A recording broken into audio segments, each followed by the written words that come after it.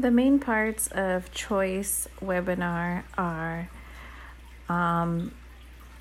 how to get your students to interact with asynchronous learning. So what was learned in the webinar is different types of learning management systems such as Canvas, Google Classroom in particular. The instructor had an idea where she would separate 3 different types of classrooms. If the students wanted to work on their own, they would go into door 3. Door 2 is to collaborate with other students, and door 1 is direct teacher feedback, working with the teacher. So it gave the students choice. This webinar was also all about allowing students to get this choice because it can have the students connect and participate more with online learning.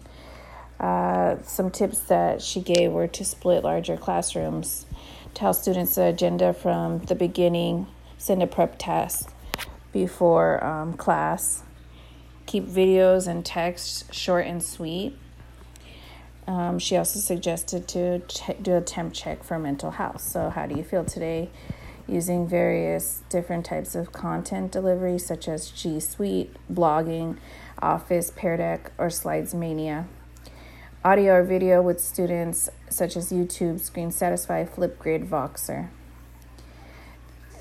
These all can be helpful.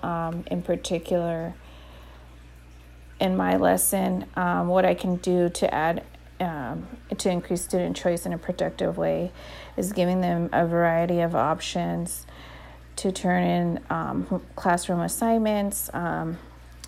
So just giving them numerous outlets such as video, podcasting, Flipgrid, Google Docs, Slides, Padlets, different options for their choices.